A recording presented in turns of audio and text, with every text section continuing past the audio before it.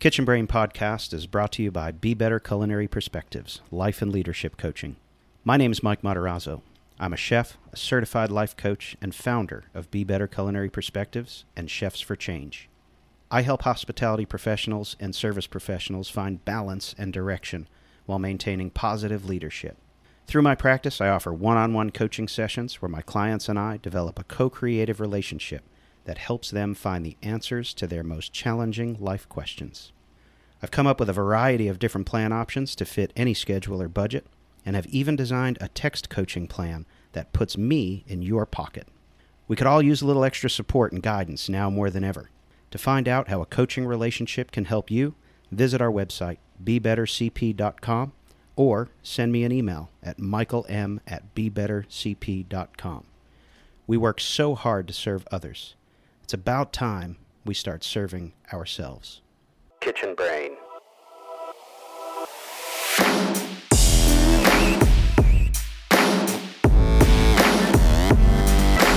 Kitchen Brain.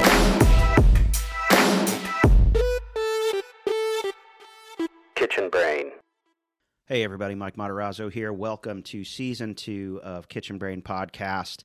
Finally, Season 2 is here. I couldn't be more excited about it. I talked about putting up Season 2 back in March, and needless to say, lots of things have happened over the last year. A lot of exciting things. It's all good stuff, but plenty of things have come about, and I've started some things that are new and exciting, and here we are in October, and finally getting out Season 2 of Kitchen Brain, and I really couldn't be more excited about the season. And this episode is, I don't have a guest for this episode. I wanted to come on by myself for episode 1 and briefly kind of give a look into what to expect for this season. It's going to be a little bit different than Season 1, and I'm going to explain all that. But, I've been up to some things over the last year, and I want to share a couple of them with you. So I started Be Better Culinary Perspectives. I became a certified life coach, and Be Better is a life and leadership coaching practice that I'm really proud of. And what I do is I help service-oriented professionals, mostly hospitality-related at the moment, but anybody who is involved in a service-related profession, whether it's hospitality, front or back of house, law enforcement, nursing, firefighters, servicemen and women, anybody who has dedicated their professional life to serving others, it's very common and easy for us to be so consumed with serving others that we often lose sight of the fact that we need to serve ourselves. And the coaching practice basically helps people in one-on-one scenarios to kind of think through their own challenges, become a little bit more self-aware, find balance between the profession that they love and are devoted to and their personal life outside of their profession. And that's been awesome. That's been really rewarding for me, and I learn a lot about myself in the process as well. Chefs for Change is a Facebook group that I started that I'm also really proud of, and really surprised and pleasantly surprised at the growth of that group. It's a private group on Facebook. We're approaching 1,800 members, and it's a really great community of chefs or former chefs that realize the need for change in many aspects of our profession, whether it's leadership style, culture and environment, mindset, mental health, self-awareness, self-care, all these things that ultimately are contributing to some of our challenges that we face now in the restaurant and hospitality industry, staffing challenges, and beyond. So that's something, Chefs for Change. Check it out if you're not already in there. Check it out on Facebook. You can join, and I think you'll find a lot of support. I think you'll find that you're not alone in a lot of the challenges that you have. And I wanted to start my own group because, man, you go to these groups that already exist on Facebook and other social media platforms, and I would go there to see the kind of conversations that people were having, and see, um, how people are supporting each other, how people are communicating, and kind of what everybody's saying about the things that are going on in the industry. And man, I just came across page after page and comment after comment of just pure toxicity and negativity. And I am the polar opposite of a negative person, right? I do very poorly in negative environments. Um, I just don't have any use for negativity in my life, and I've always run from it. But when you see some of these pages, you see some of these comments, and you see chefs and hospitality professionals celebrating the the negative lifestyle that sometimes comes along with what we do, and wearing these things as a badge of honor, and promoting it. And that's really what they're doing, is we are marketing a substandard lifestyle to the next generation, and then we're wondering why nobody wants to be in the industry. Um, Season two here is going to be heavily geared toward mental health. And, I've always spoken about mental health. In season one, there were highlights of mental health and self awareness. But I really thought that it would be most beneficial to have a high concentration of mental health conversation in season two, because of what I'm seeing, and the conversations that I'm having with other hospitality professionals. And there is not a lot of awareness for the resources that are available to us when we're faced with challenges. And there is an abundance of resources out there, and just not enough knowledge of where to find it. So, my guests for season two, many of them are people who have started or are part of organizations that provide these resources and provide this direction. And I wanted to make sure that the season was one where people can listen to the episodes and come away from it with some solid sources for help for whatever it is that they're challenged with. And and don't mistake that for problems that you don't have. Um, because the words mental health are confusing, I think, to a lot of people. When I say mental health to you, it's very natural that your mind is going to go to something negative. It's going to go to mental illness. People don't hear the word health for some reason. You say mental health, and their ears hear mental illness. And if they don't feel like they have an actual diagnosable mental illness, that everything is great and they don't even have to stop and think about it. But mental health is not a diagnosis. Mental health is a state of being. Mental health is something that we all have.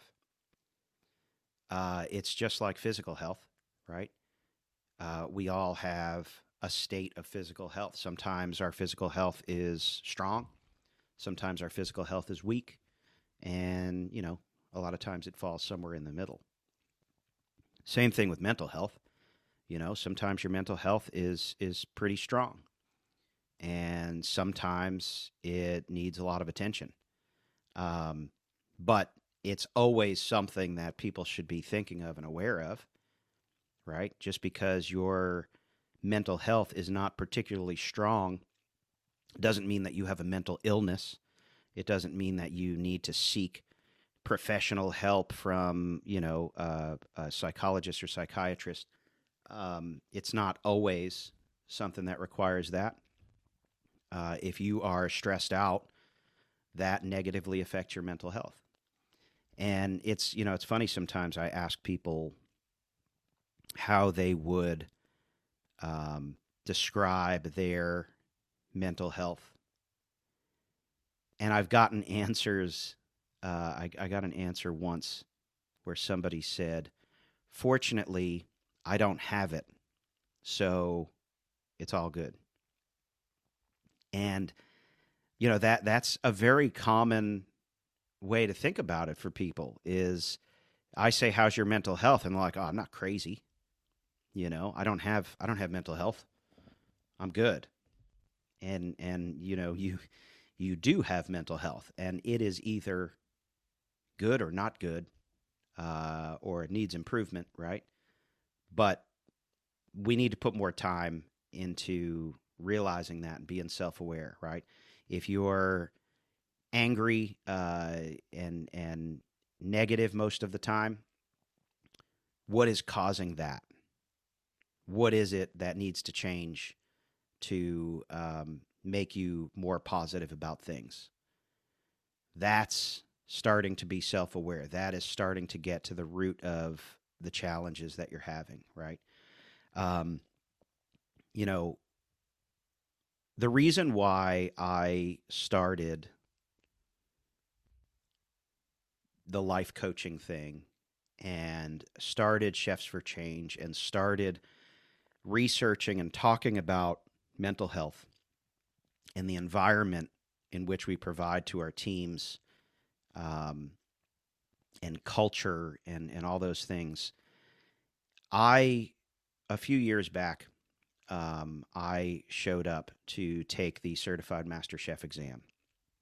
And this was kind of, a lifelong journey, as it normally is for people. It's an 8-day long test, and only 70 something people have ever passed the test, and it's really difficult to get through. And I got to a point in my career where people who are certified master chefs were mentors of mine, and I was kind of given the nod, so to speak, to you know get ready to take the test, and I did, and I got ready, and I got ready the only way that I knew how, the way that I had been programmed to prepare for things like this. Um, I did a lot of competing earlier in my career. Went to the Olympics in Germany in 2008 with the regional Olympic team. Um, competed for Chef of the Year in 2010. I was very successful with a lot of my competition journeys. And the only way that I knew to get ready for that was, what most people do. And you buckle down. You tell your loved ones that you're, not going to be around much for a while. You focus, get tunnel vision, and just focus on the goal. And you put your head down and you push. And that had always proven to be successful for me. So I kind of employed the same mindset for getting ready for this exam, right? But fast forward, I'm at a different stage of my life than I was when I was competing regularly, and I didn't go about the journey to get ready for this exam the way that I should have. I made a lot of errors in my preparation, and the errors that I made were not related to food knowledge or cooking practice or research or any of that. The mistakes that I made were related to myself, how I ignored anything and everything that I was feeling during the journey to get ready for that exam. And ultimately, to kind of make a really long story short, after day 2 of the exam, I withdrew myself because I had suffered a fairly significant breakdown. I don't blame anyone or anything for that event other than myself. And ignoring signs leading up to that test that had I stopped to think about them, had I stopped to be self-aware and address the challenges that I was having mentally leading up to it, I might have been successful in that endeavor. And, the story is much longer and more detailed, but I went to speak. I was invited to speak at the Chef to Chef conference in Charlotte, North Carolina. I believe it was in 2019. And I decided, they asked me to speak about the challenges of recruiting, oddly enough. And I decided to talk about the fact that we tend to market our profession in a negative way.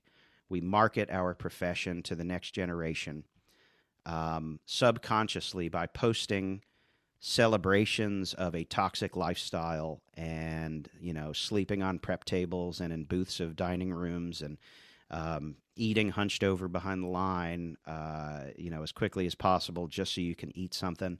All of these things that, have happened, still happen. I get it. Sometimes it was fun. Some of the best meals that we've eaten were behind the line, and I get all that, right? So high five.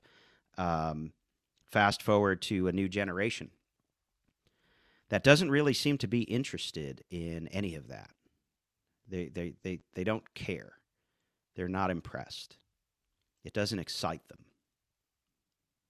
It doesn't have the same nostalgia for them as it does for us.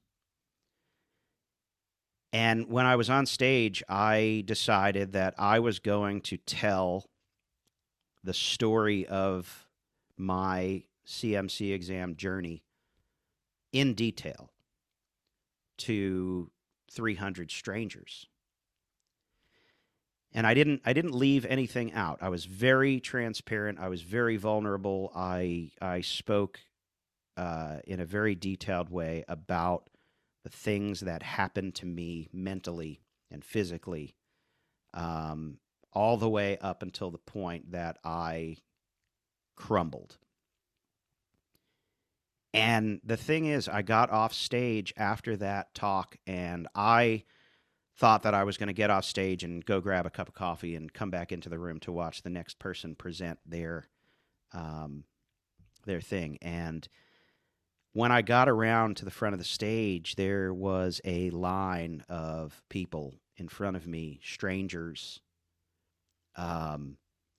chefs, grown men and women who I've never met before that were, some of them, in tears. Not because of my story, but because of their own story. And strangers started to tell me in the middle of this auditorium what their challenges were. And that's when I realized that this is a really big issue and something that I just triggered in a whole room full of people that I've never met before, just by opening up about some of the challenges that I've had. And that was really kind of the driving force for starting all of this. And, today we're in a time where all we talk about is the staffing issue, right? Nobody can find staff. I know, I'm not immune to it where I am. But I think it's really important to underscore the fact that we had issues with staffing before the pandemic. Okay. And I think the danger that we face right now is that the pandemic is making us forget that this was a problem that existed a decade ago and has not done anything but get worse over the last 10 years. Now, COVID was a catalyst for it. COVID exposed our challenges. 2.5 million restaurant workers completely left the industry in 2020. So, it was a catalyst, and we are worse off than we ever were now. But if we lose sight of the fact that it was happening, it was starting already before COVID, then all we're going to do is blame COVID and not address the actual issues that we already had, the things that need to change to once again make this profession appealing to people. And our audience for prospective restaurant workers is wired a bit differently than it was before. And they're not excited about the same things that we were excited about. They're motivated by different things. And it's not just money. Everybody believes that, we throw more money at people and our problems will be solved. The money and the pay rate for hospitality workers absolutely is something that needs to be looked at and improved. I get that.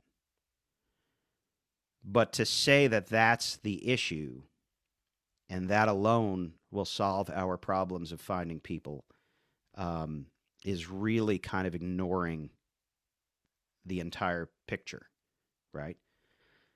Recently, people have talked about the unemployment benefits, the enhanced unemployment benefits during the pandemic that cause everybody to just stay home and milk the system. I think we're past that. I think most places have lifted those benefits. And I don't know about you, but I haven't seen a single shred of uptick in applications since unemployment benefits were lifted. So that's out the window. Well, then it comes back to culture. And what is the culture of hospitality? What happens behind the scenes?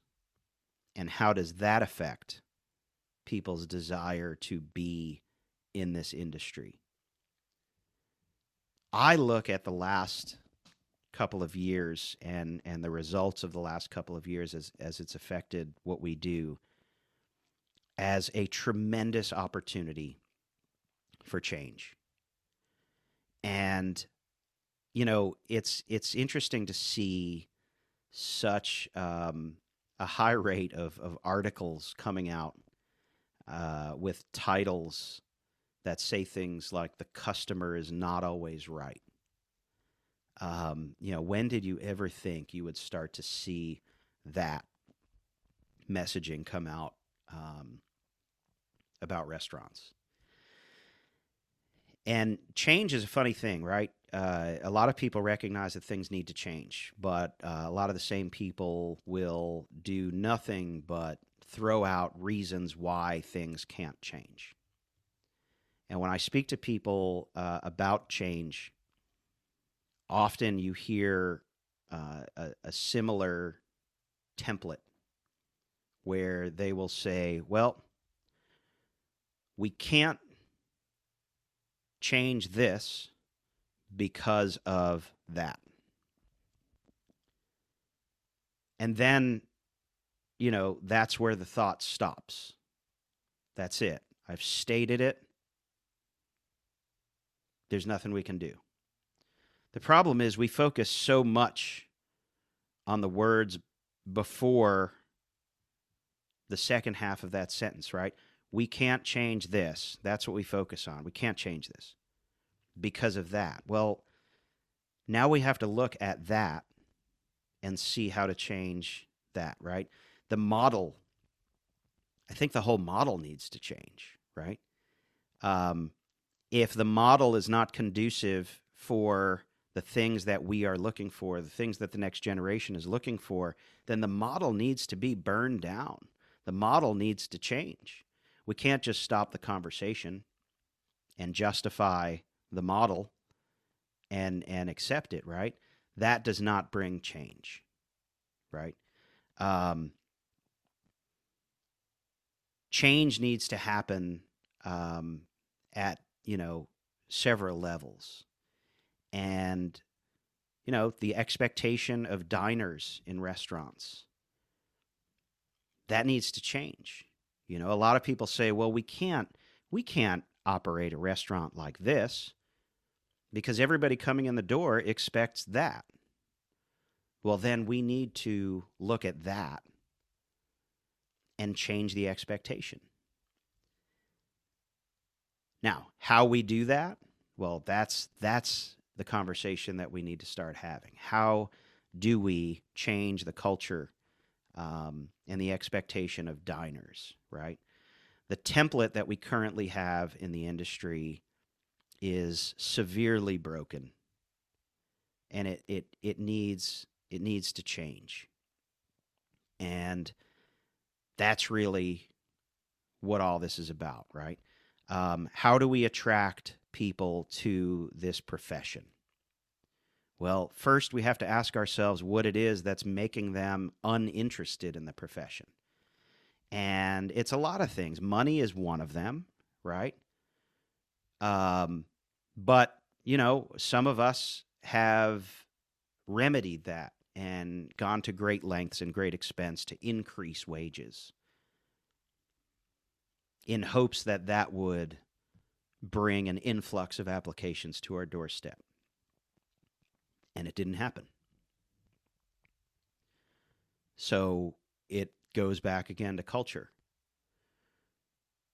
The places that are working really hard to create unique and different positive cultures within their operation for their teams, to provide benefits outside of the normal medical, dental, retirement plan,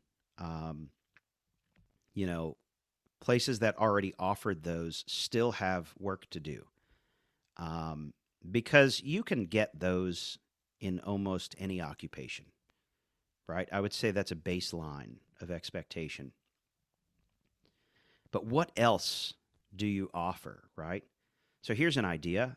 This industry is inherently stressful, and that is not, it's not going to change, right? The things that we are tasked to do, we provide a product for people that is 100% from scratch, made by hand, made to order by people every day. That comes with some level of stress. And yeah, I'm not under any delusions that we can turn the hospitality industry into an industry that doesn't carry stress. But since we know that the people who work so hard for us every day are up against that stress as a result of what they do for us, I don't think we can just say, well, that's what they signed up for. That's what it is. Suck it up. Maybe they're not cut out for this. Well, that's not working anymore, right? I think it's pretty obvious that mindset, that reasoning, is not doing it for us. Because guess what? Nobody's applying.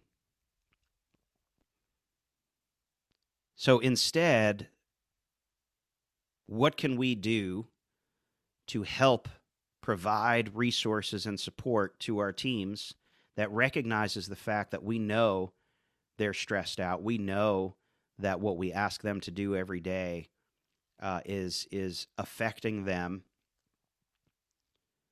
What can we do to provide things that alleviate that a little bit? How to deal with stress, how to manage your stress.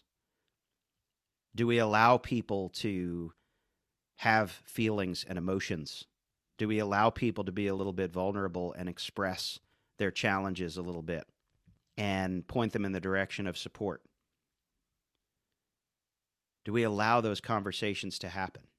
Do we allow somebody to take a mental health day because they have some things going on, maybe outside of work, that are affecting their ability to perform at the level we expect?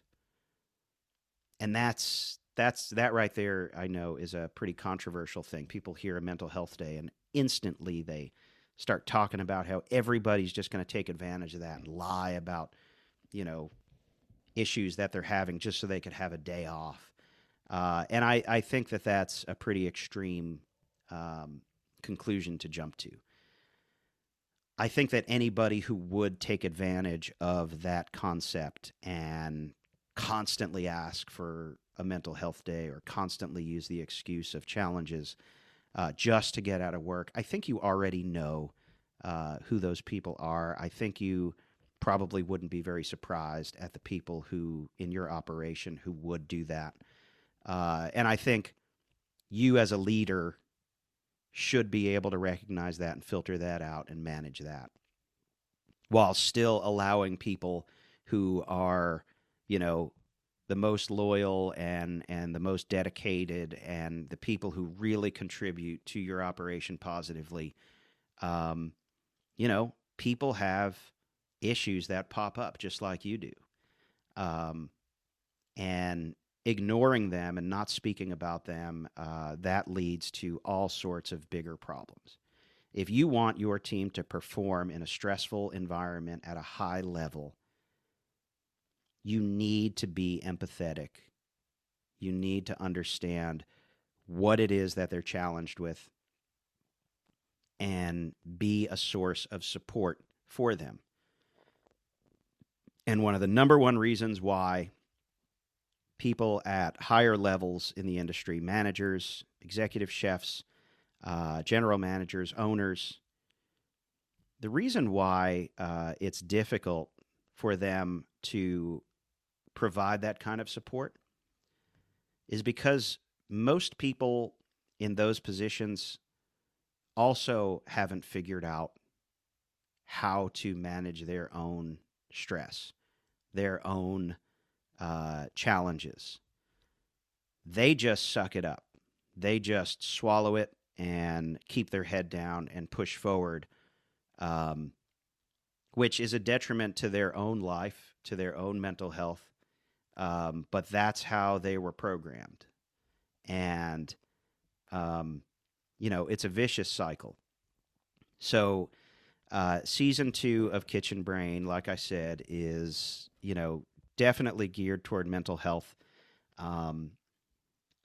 It's one thing to feel like you're a solid leader based on your track record for profitable operations.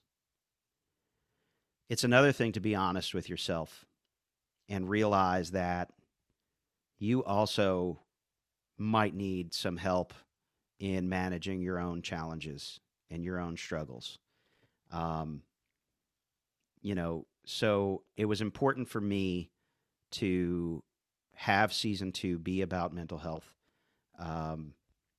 because I think everybody at all levels of an operation has challenges, and many of us just don't know where to go to deal with them. So I wanted to provide those resources. I wanted to introduce the listeners of Kitchen Brain to individuals who are doing great things to help people. And, like I said, this episode right here was just a free-form rant about the way things are going in the industry. There will be guests for every other show this episode. So if you've had enough of me after this one, fear not. There are some people who are more interesting than myself that are going to be on here to show you some different things that you could do, different places you can go to find some help and assistance and support and positivity. So thank you all for watching episode 1. Season 2 is finally here. If anybody is interested in learning more about the life and leadership coaching, get in touch, BeBetterCP.com.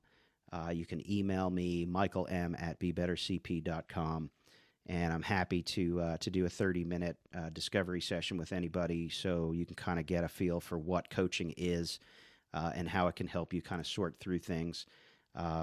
Mainly hospitality professionals are who contact me the most, but I do work also with all service-related professions. So get in touch. Check out Chefs for Change on Facebook. Join the group. Join the conversation. And if you're on YouTube right now, hit that subscribe button, like it, share it, tell all your friends about it. And I look forward to continuing Kitchen Brain Season 2 with you all. I hope you all have an amazing day and keep on pushing through this. We're all going to get through this together. So thanks for listening. Kitchen Brain.